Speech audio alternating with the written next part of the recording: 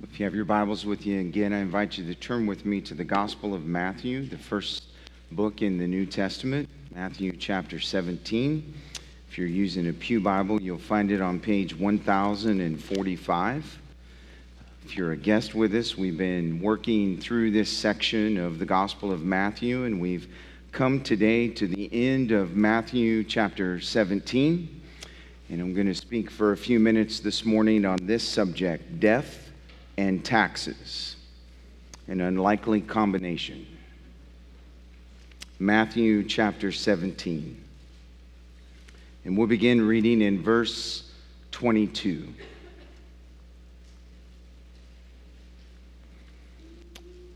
And this is what the Word of God says. As they were gathering in Galilee, Jesus said to them, "The Son of Man is about to be delivered into the hands of men. And they will kill him, and he will be raised on the third day." And they were greatly distressed. And when they came to Capernaum, the collectors of the 2 drachma tax went up to Peter and said, "Does your teacher not pay the tax?" And he said, "Yes." And when he came into the house, Jesus spoke to him first, saying, "What do you think, Simon? From whom do kings of the earth take toll or tax? From their sons or from others?" And when he said, "From others," Jesus said to him, "Then the sons are free. However, not to give offense to them, go to the sea and cast a hook and take the first fish that comes up, and when you open its mouth, you will find a shekel. Take that and give it to them for me and for yourself."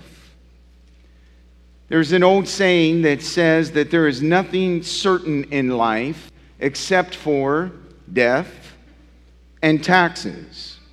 And as we continue our study in the Gospel of Matthew, and as Jesus grows closer and closer to the cross, we come to a passage of Scripture, interestingly enough, that deals with 2 of life's certainties, death and taxes.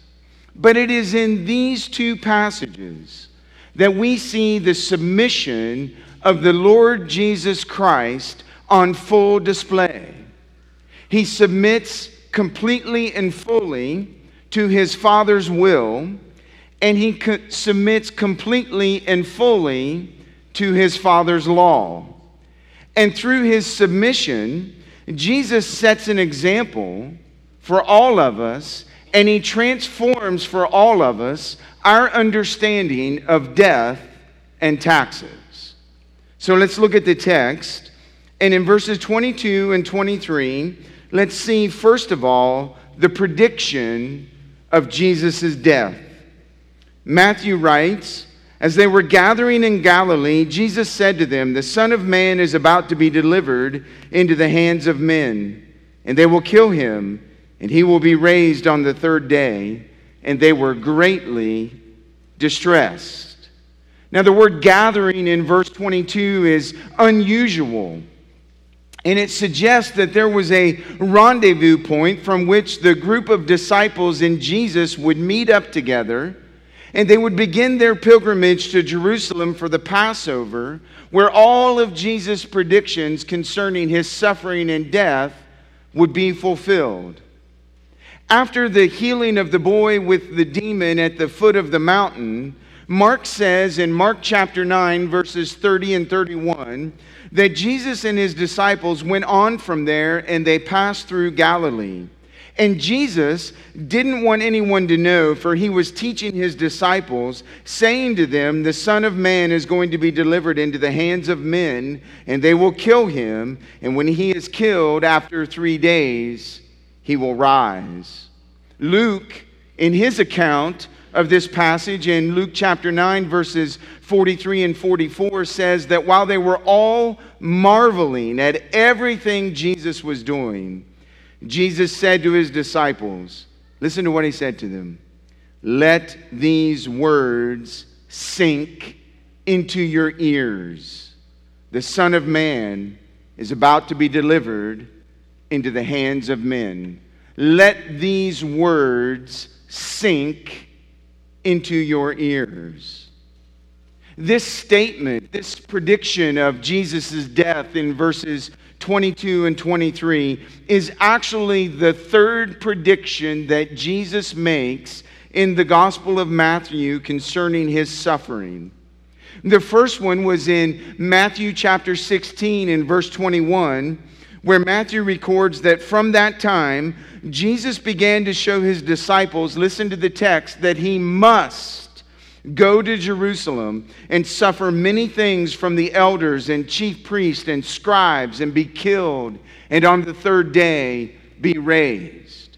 The second prediction came in Matthew chapter 17 and verse 12 as Jesus and Peter and James and John were coming down the mountain after the transfiguration of Christ when all of his glory was on display.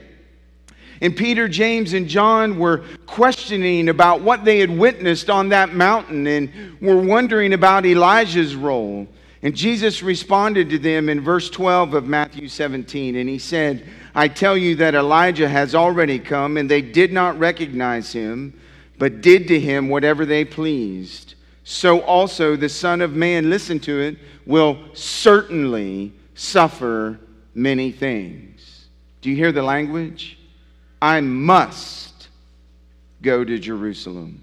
I certainly will suffer at their hands. Now, this third prediction in verses 22 and 23, it's similar to Matthew chapter 16 and verse 21. It's similar to Matthew chapter 17 and verse 12, but there is one important difference in the text. Do you see it? Jesus adds a statement in verses 22 and 23. He adds the idea that he would be delivered into the hands of men. I must go to Jerusalem. I certainly will suffer, and now I will be delivered into the hands of men. This word delivered is an important word. It means to hand over. It means to turn over. It means to give up a person and put them into someone else's hands. This is the exact same word that Matthew will use in Matthew chapter 26 to describe Judas's betrayal of Jesus.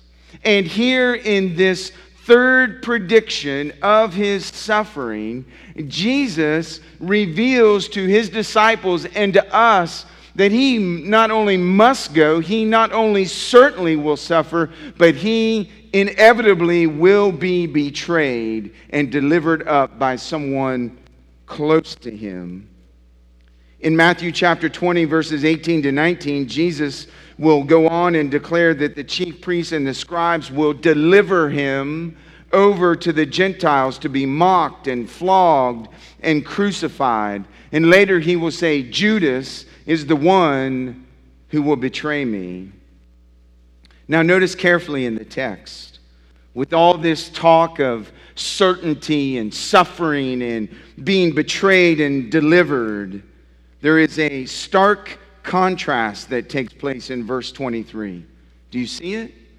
It's a stark contrast between the disciples' initial response to Jesus' prediction of his suffering and their response here at the third prediction of his suffering.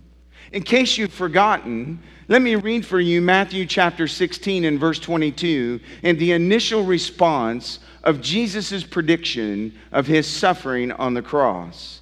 And Peter took him aside and began to rebuke him, saying, Far be it from you, Lord, this shall never happen to you. Do you remember that?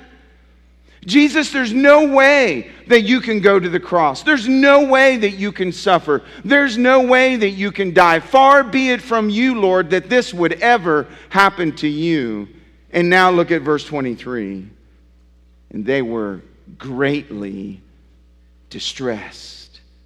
They were overcome with sorrow and sadness and grief. They were not just distressed, they were greatly distressed. This third prediction of Jesus' death completely unsettled and overwhelmed the disciples, full of grief and sorrow and loss. And don't you see the picture that Matthew is giving us here? It's as if he is showing us that the disciples are growing. They're moving along in their faith and in their understanding. It's beginning to make sense to them what Jesus has been teaching them and what he's going to experience and what's going to happen to them. And they're distressed. They're grieved. But do you know what the Bible teaches about this? They still don't fully get it. Even though they're grieved, even though they're sorrowful, the Bible says that they still don't quite understand, and they certainly don't understand talk of his resurrection. You say, well, how do you know that? I don't see that anywhere in Matthew 17, verses 22 and 23. You're right. You won't see it there. But if you go to Mark chapter 9 and his account of this scene, in verse 32, this is what Mark says about it. But they did not understand what he was saying. And listen to what they did. And they were afraid to ask him. They didn't understand everything that Jesus was telling them, and they were afraid to ask him. Luke adds a little more detail in Luke chapter 9 and verse 45. And he says, but they did not understand this saying, listen, and it was concealed from them so that they might not perceive it. And they were afraid to ask him anything about it. They were so grieved. They were so sorrowful. They were so overwhelmed by Jesus' words. They did not understand it, and they were afraid to talk to him about it. Do you know what's amazing about the text? Look at verse 23 clearly. They were so greatly distressed. They were so overwhelmed by what Jesus was telling them. They so lacked understanding. Do you see what they missed? Do you see it in the text? Do you see what they missed? They missed what he said about his resurrection. All they were thinking about was his suffering and his death and their loss. And they missed the hope of the whole statement. They missed his resurrection.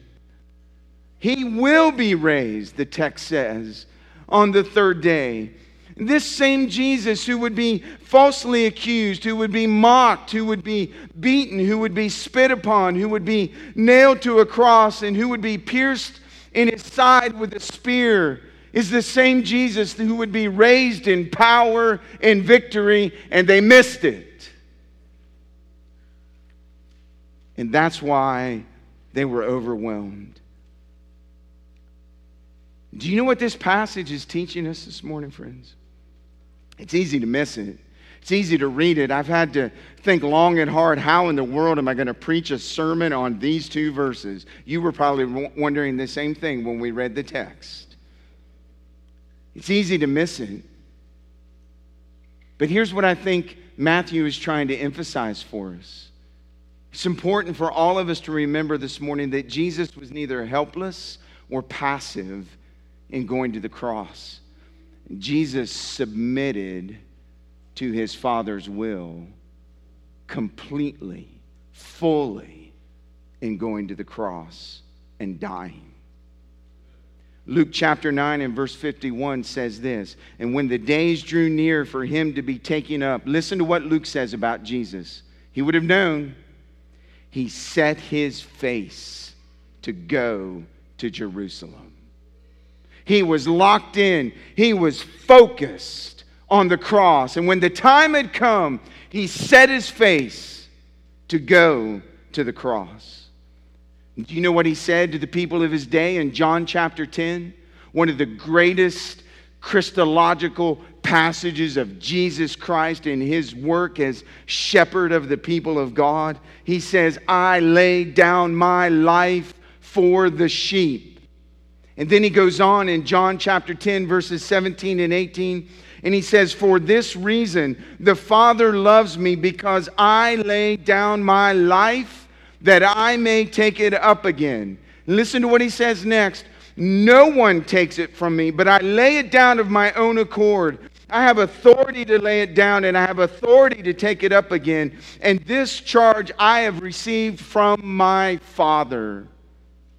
Full surrender, full submission, setting his face to Jerusalem, setting his face to suffering, setting his face to the cross, and yet at the same time saying, I willingly lay down my life for the sheep. I have authority. I have authority to lay it down, and I have authority to raise it up again. This is no accident, what is taking place in and through my life. I and the Father are one, and I delight in him, and he delights in me, and I am in full surrender to his will. And I'm dying for you. Do you see, friends? Can you see it in the text? Do you see? Matthew's not finished with the glory of Christ. He's showing you the glory of Christ after the mountaintop experience through his willing, full surrender and submission to the Father's will. And do you know who is right there with him in these accounts? Peter. The very one who said, far be it from you, Lord, you can't go to the cross. And do you know what Peter would do? And I'm going to be quoting Peter a lot through the rest of the sermon. This is the first of many. Do you know what he would do? He would go on in his first sermon after the Holy Spirit descended upon the apostles. And in his first sermon, he would preach Christ and his glad surrender and submission to his Father. And this is what he preached in Acts chapter 2, verses 22 to 24. Men of Israel, hear these words. Jesus of Nazareth, a man attested to you by God with mighty works and wonders and signs that God did through him in your midst, as you yourselves know. This Jesus, delivered up, you hear the word, delivered up, according to the definite plan and foreknowledge of God, you crucified and killed by the hands of lawless men, but God raised him up, loosening the pangs of death, because it was not possible for him to be held by it. Jesus, in his submission to his Father's will, transformed death. Death could no longer hold him in the grave. And because Jesus transformed death, when you are in Jesus, Jesus transforms your death so that your death can't keep you in the grave because of Christ. And that's why Peter would say in this sermon that it will come to pass that whoever calls upon the name of the Lord shall be saved. And just as certainly as Jesus set his face to Jerusalem, just as certainly as he suffered and died on the cross, just as certainly as he rose from the grave, it is so certain that if you will turn to Christ and call on his name and turn away from your sins, he will save you. It's that certain. It's that certain. And it's all of this glory of Christ, it's all caught up in his submission to his Father's will. And so I say to you today that you may be here this morning. You may find yourselves in a similar position as the disciples. You might be eager to come to church. You might be eager to listen to the sermon and to hear the singing and maybe even sing along and wonder what the crazy pastor is going to talk about and do. And you want to hear about Jesus, but you're like the disciples. You just don't understand. It doesn't all make sense to you. You think it should be one way. You think it should be your way. And everything you're hearing is telling you it's a different way. You think you should be able to get to heaven and get to Christ on your own. You think being a good person and doing good works and living a good life will take care of all of that. You've got it all figured out in your own mind about how everything's going to go at the end, and yet you keep hearing things that are contrary to what you think. And you don't understand, and you're like the disciples trying to figure it out. Can I help you this morning? Can I just help you? Listen to what the text says. you cannot understand. You can't. Do you know why you can't understand? There's a veil over your eyes. There's a veil over your heart, over your ears. And only the Holy Spirit of God can come in power and remove the veil and unclog the ears and open your heart so that it begins to make sense. And the way that happens, friends, is that you look at yourself and you compare yourself to the Word of God. And the Word of God says that every single person in this room, every single person that's ever born into this world has been born in sin. And sin is missing the mark of God's holiness, and it's missing the mark of God's perfection.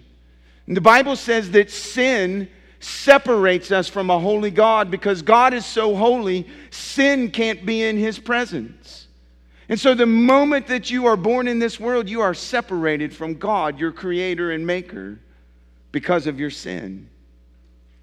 And what I'm proclaiming to you this morning, what Jesus was telling His disciples, will never make sense to you until you first acknowledge and recognize that you are indeed a sinner.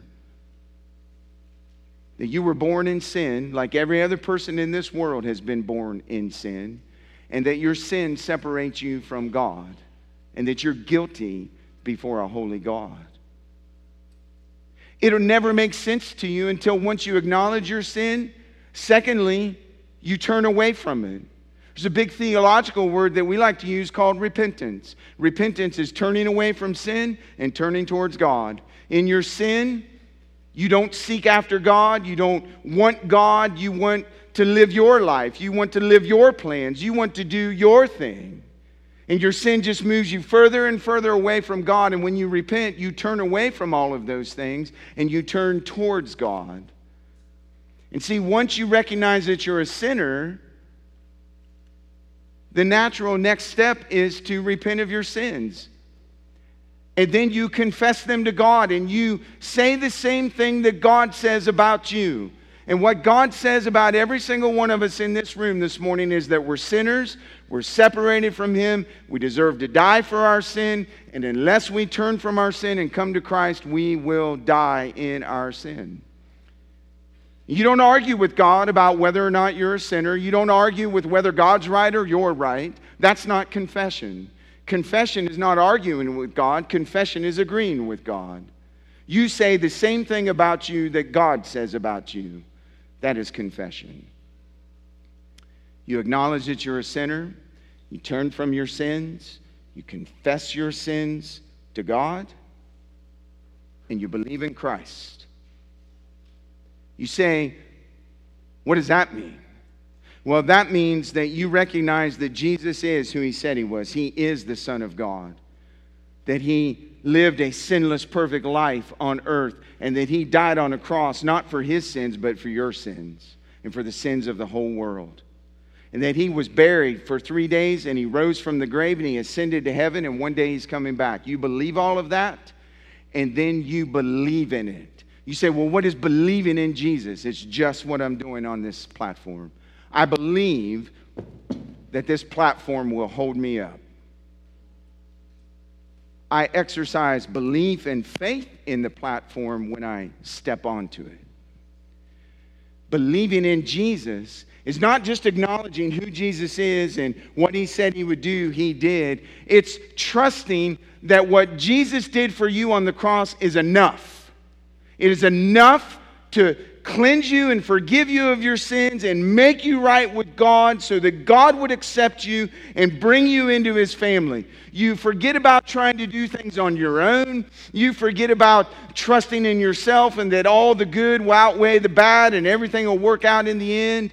You forget about this idea that you got a different way mapped out other than the Bible's way. You believe in Jesus and Jesus alone.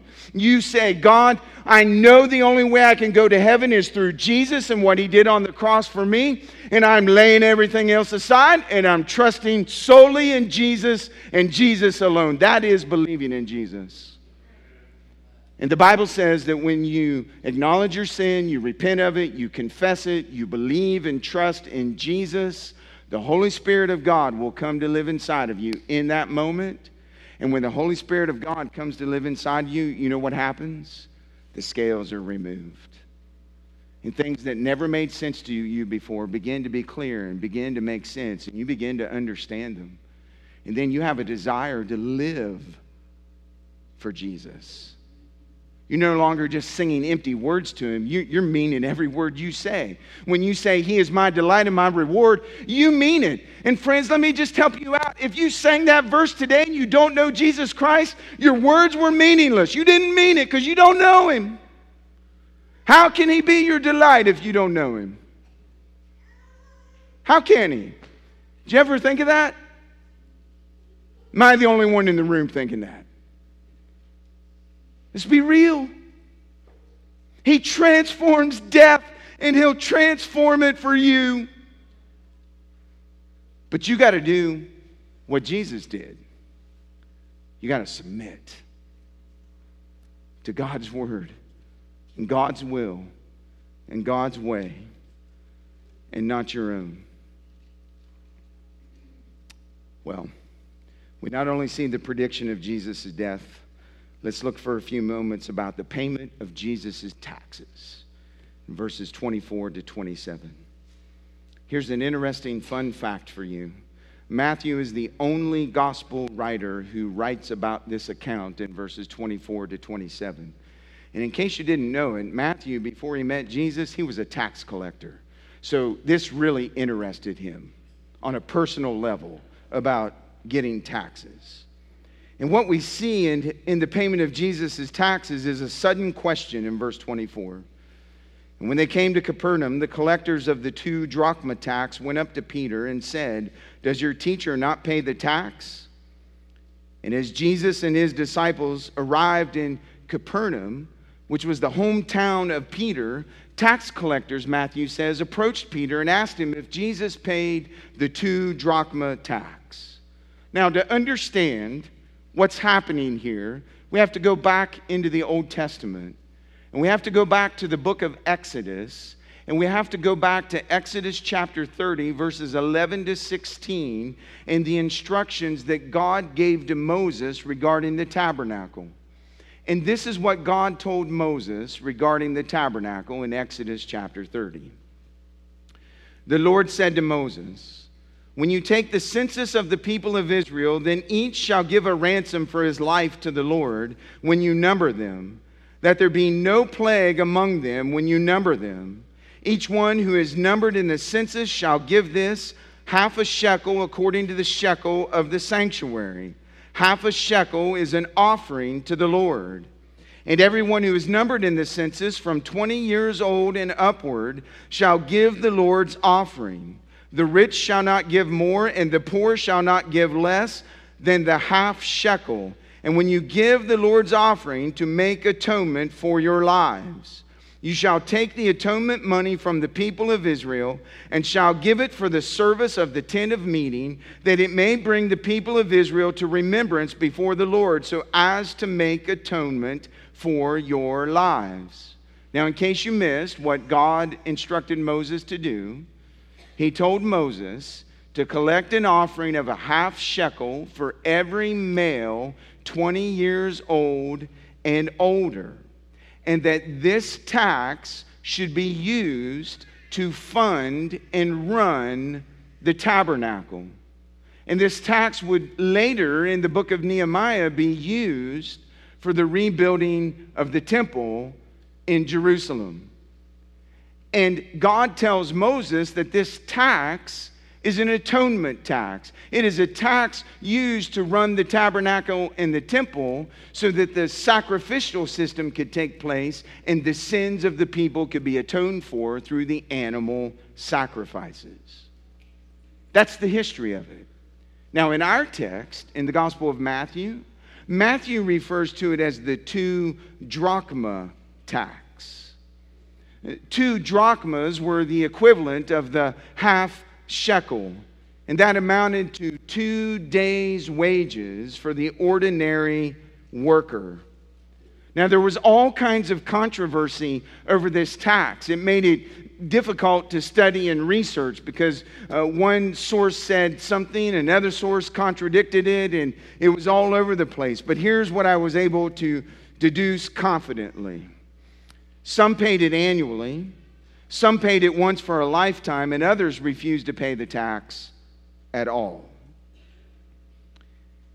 And what was key about this tax, make sure you get this because it'll come up again in just a few moments, is that it was used to fund the sacrificial system in the temple. This tax, listen, it was a test of one's loyalty.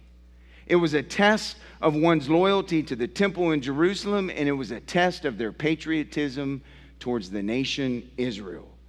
This tax represented a commitment to the function and ministry of the temple as an act of communion with God, and the tax was given as an offering to God. And so this tax was received right at the time of the Passover, at the height of the sacrificial system. And so tax collectors would go throughout the area in advance of the celebration collecting taxes. And that's what happened in Peter's hometown. Many believe that this was Peter's house where Jesus and the disciples were staying, and the tax collectors, the IRS of Jerusalem, showed up and knocked on Peter's door. Peter, does your master pay the 2 drachma tax? Now, if you've been following along in the Gospel of Matthew, you know this question from the tax collectors was not sincere. All of the religious elite and the people of Jesus' day had been trying to trap him and to snare him. And that was what was involved in this question. They were hoping that Peter would say no, and they had something else to accuse him of. And do you know what I find so interesting that's missing in the text?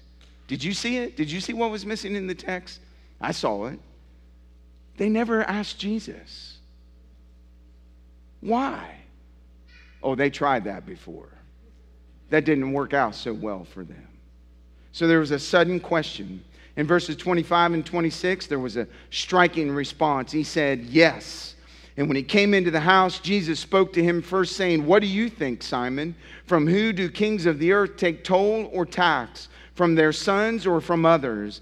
And when he said from others, Jesus said to him, then the sons are free. Matthew doesn't tell us, but we can assume that Peter must have seen Jesus pay this tax before, because he immediately and quickly, just as Peter would do, I'm sure you're not surprised by it, he immediately said, yes, of course, he pays the tax. But what Peter didn't realize is that when he walked into his house to tell Jesus about what had taken place, do you see it in the text? Jesus already knew. And so instead of Peter reporting to Jesus, Jesus asks Peter questions. And he says, what do you think, Simon? From who do kings of the earth take toll or tax? From their sons or from others? And I love what the old English preacher J.C. Ryle said about this point in the narrative. He said, there is an eye that sees all our daily conduct. There is an ear that hears all our daily words. All things are naked and open under the eyes of him with whom we have to do. Concealment is impossible. Hypocrisy is useless. We may deceive ministers. We may impose upon our relations and neighbors, but the Lord sees us through and through. We cannot deceive Christ. And so Christ knew it all. And in verse 26, you see Peter's answer, from others. And Jesus said to him, then the sons are free. And there's something else amazing in the text. Do you see it? Jesus refers to Peter as a son. Now, what did he just refer to him as in Matthew chapter 16? Remember? Satan. And now he's calling him a son. Can you imagine how encouraged Peter would have been at that moment? I've lost the title of Satan. I'm now a son. So what does Jesus think about what's happening here?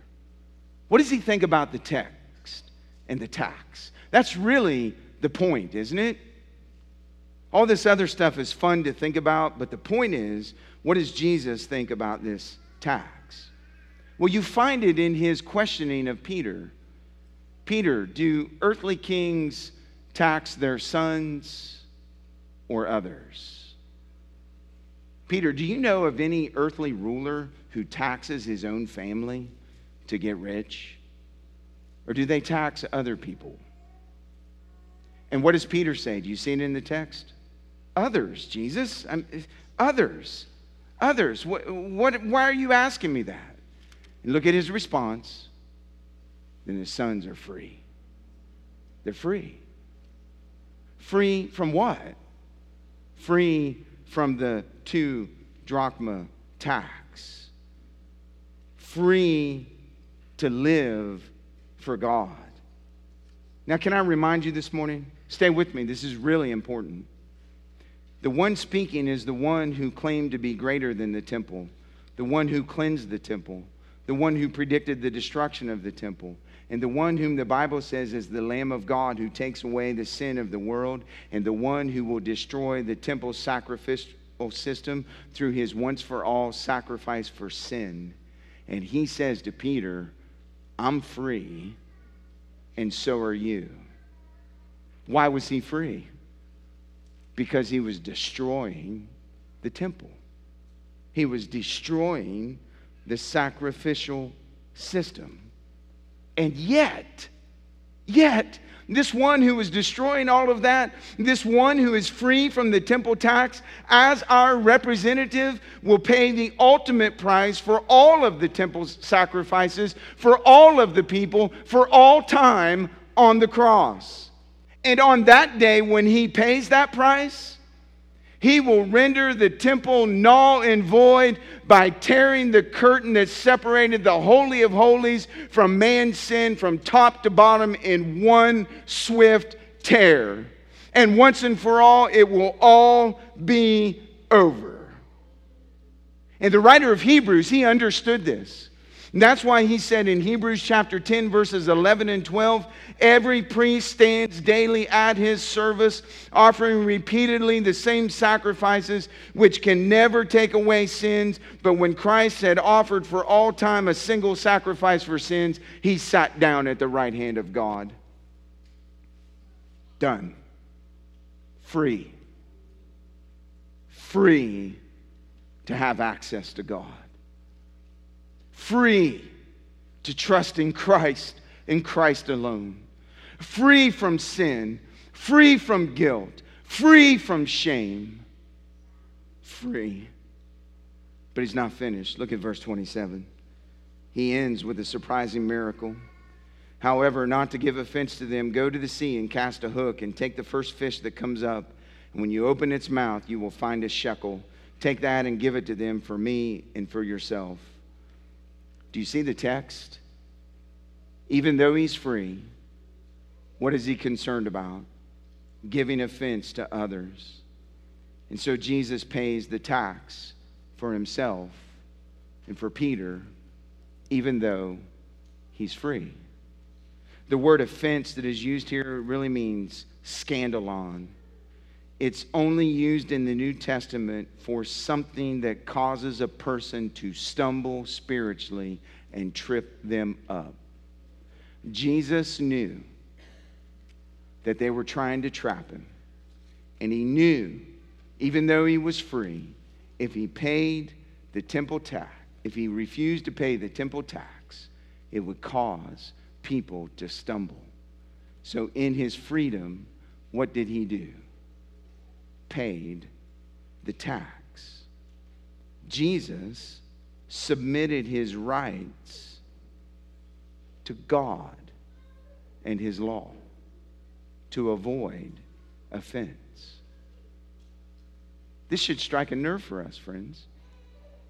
We live in the land of rights. I have a right to do whatever I want to do. And who do you think you are to have the right to tell me otherwise? My rights. Can I just help us all this morning? If anyone ever had rights, it was Jesus. And just in case you've forgotten, you're not him. I'm not him. He was free and he submitted. But look at what happens next. He, in the midst of his freedom and then turning right around and submitting, only Jesus could do this, right? Look at the text. I mean, I'm not making this up. Only Jesus could do this. He displayed his glory one more time. And you say, how did he display his glory? Through a surprising miracle. Do you see it in the text? Oh, maybe you read over the text too quickly. Let me help you unpack the text. I want you to consider for a moment how grand and glorious this miracle really was. I want you to think about everything that had to take place for this tax to be paid the way it was paid. Jesus had to ordain that someone would drop a shekel, the exact amount of money needed to pay for him and Peter, into the water. And that a fish would have to come by that area of water and scoop it up in its mouth without swallowing it all the way.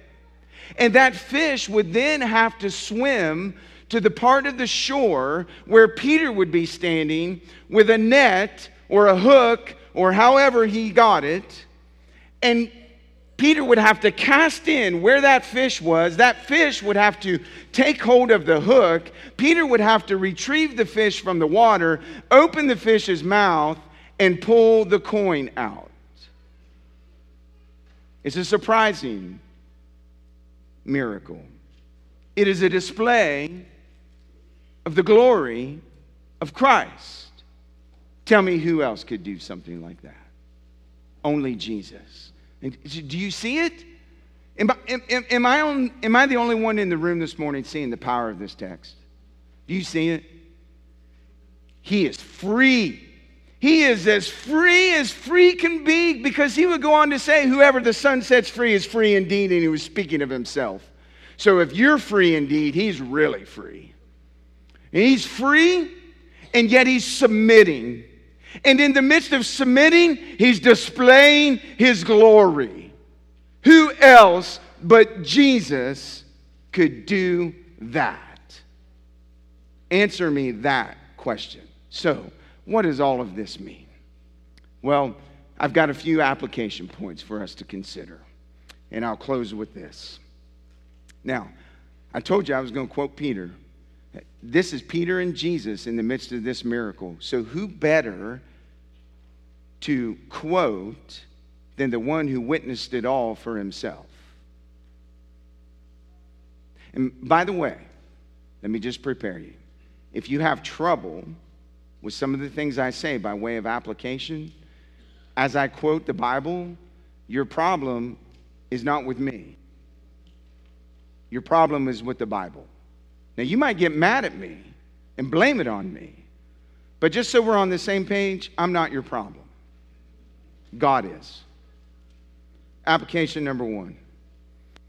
If the Son of God did not insist on his rights, but gave them up so as not to put a stumbling block before sinners, how in the world can you continue to insist on your rights and cause other people to stumble?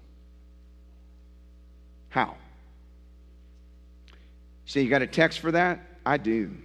1 Peter chapter 2, verses 16 and 17. Live as people who are free. Do you hear it? Live as people who are free, but not using your freedom as a cover-up for evil, but living as servants of God. Honor everyone. Love the brotherhood. Fear God. Honor the emperor. Could he be clearer? Don't use your freedom as a cover-up to sin and live any way you want. Here's what I'll say to you this morning. If you're using your freedom as a cover-up, listen to me, you don't really know what it means to be free.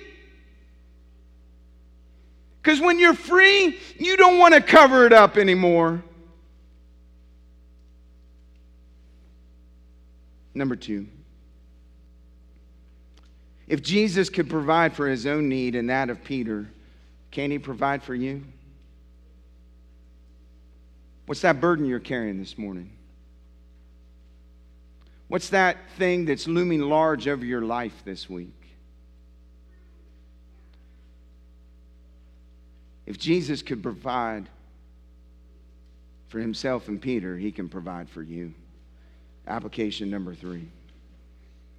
If you're a Christian here this morning, remember that being a citizen of God's kingdom does not exempt you from responsibility to human kingdoms.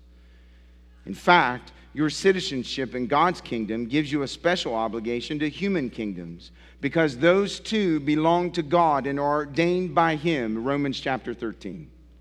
By being a good citizen, you show love for your fellow citizens, even those who are lost and unjust. By being a good citizen, you show respect for God-ordained human government, even when its leaders are ungodly, corrupt, and oppressive. By being a good citizen, you show that you love God as well as your neighbors. Therefore, pay your taxes not because you agree with everything our government supports, but because you are under law and you want to live as a responsible citizen in this earthly kingdom for the spread of Christ's heavenly kingdom. Pay your taxes. Christian, even though your ultimate eternal citizenship is in heaven, you are obligated to fulfill your duties as a citizen of this world, except when it would cause you to disobey God and His Word. And listen to me. Listen to me, church. Has not the events of the past year proven to you that there is coming a day when you are going to have to stand for God and for His Word and for His kingdom, even if that means going to jail? And I just want to help you out. Your pastor will be the first one in line. You have to be willing to obey God above anything else. You got a text for that? I do. 1 Peter chapter 2, verses 13 to 15. Be subject for the Lord's sake to every human institution, whether it be to the emperor as supreme or to governors as sent by him to punish those who do evil and to praise those who do good. For this is the will of God, that by doing good you should put to silence the ignorance of foolish people.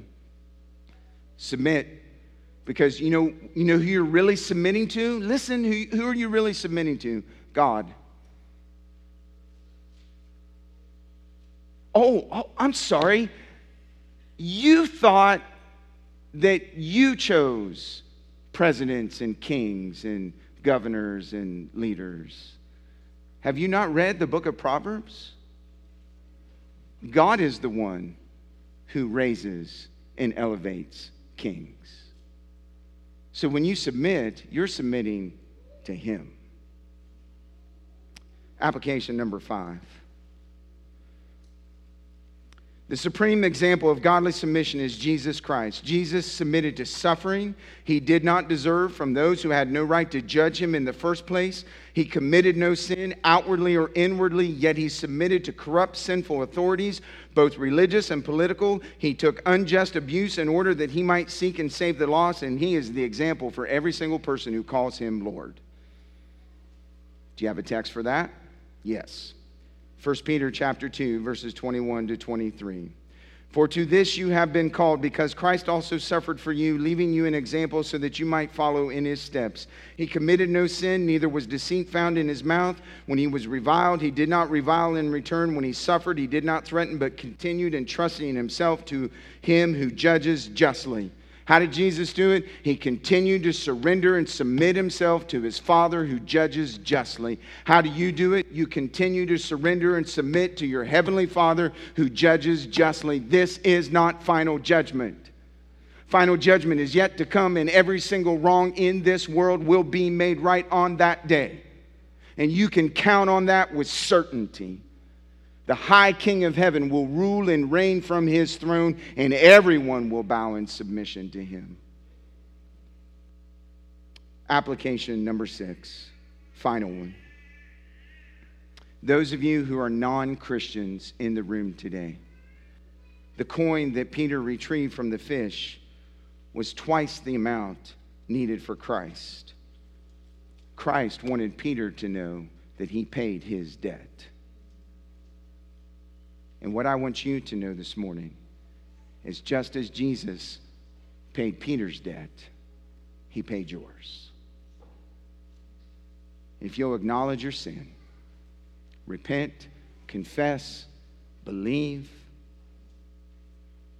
and call on Christ today, He'll save you. He'll save you.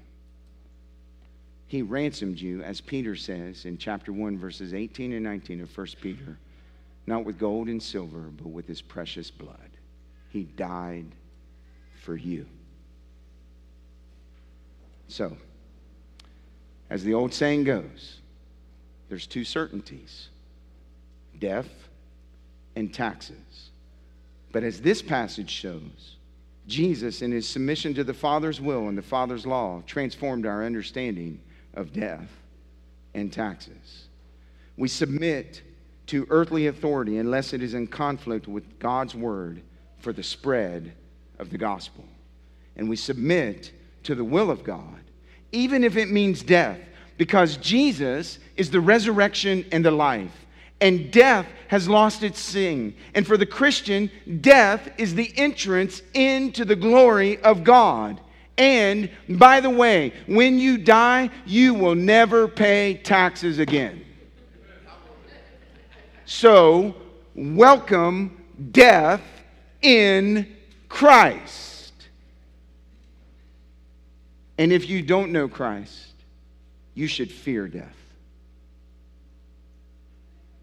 Because once you die, there's no other opportunity to know Jesus.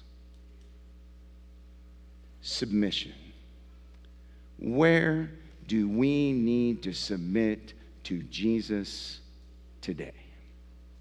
Let's pray.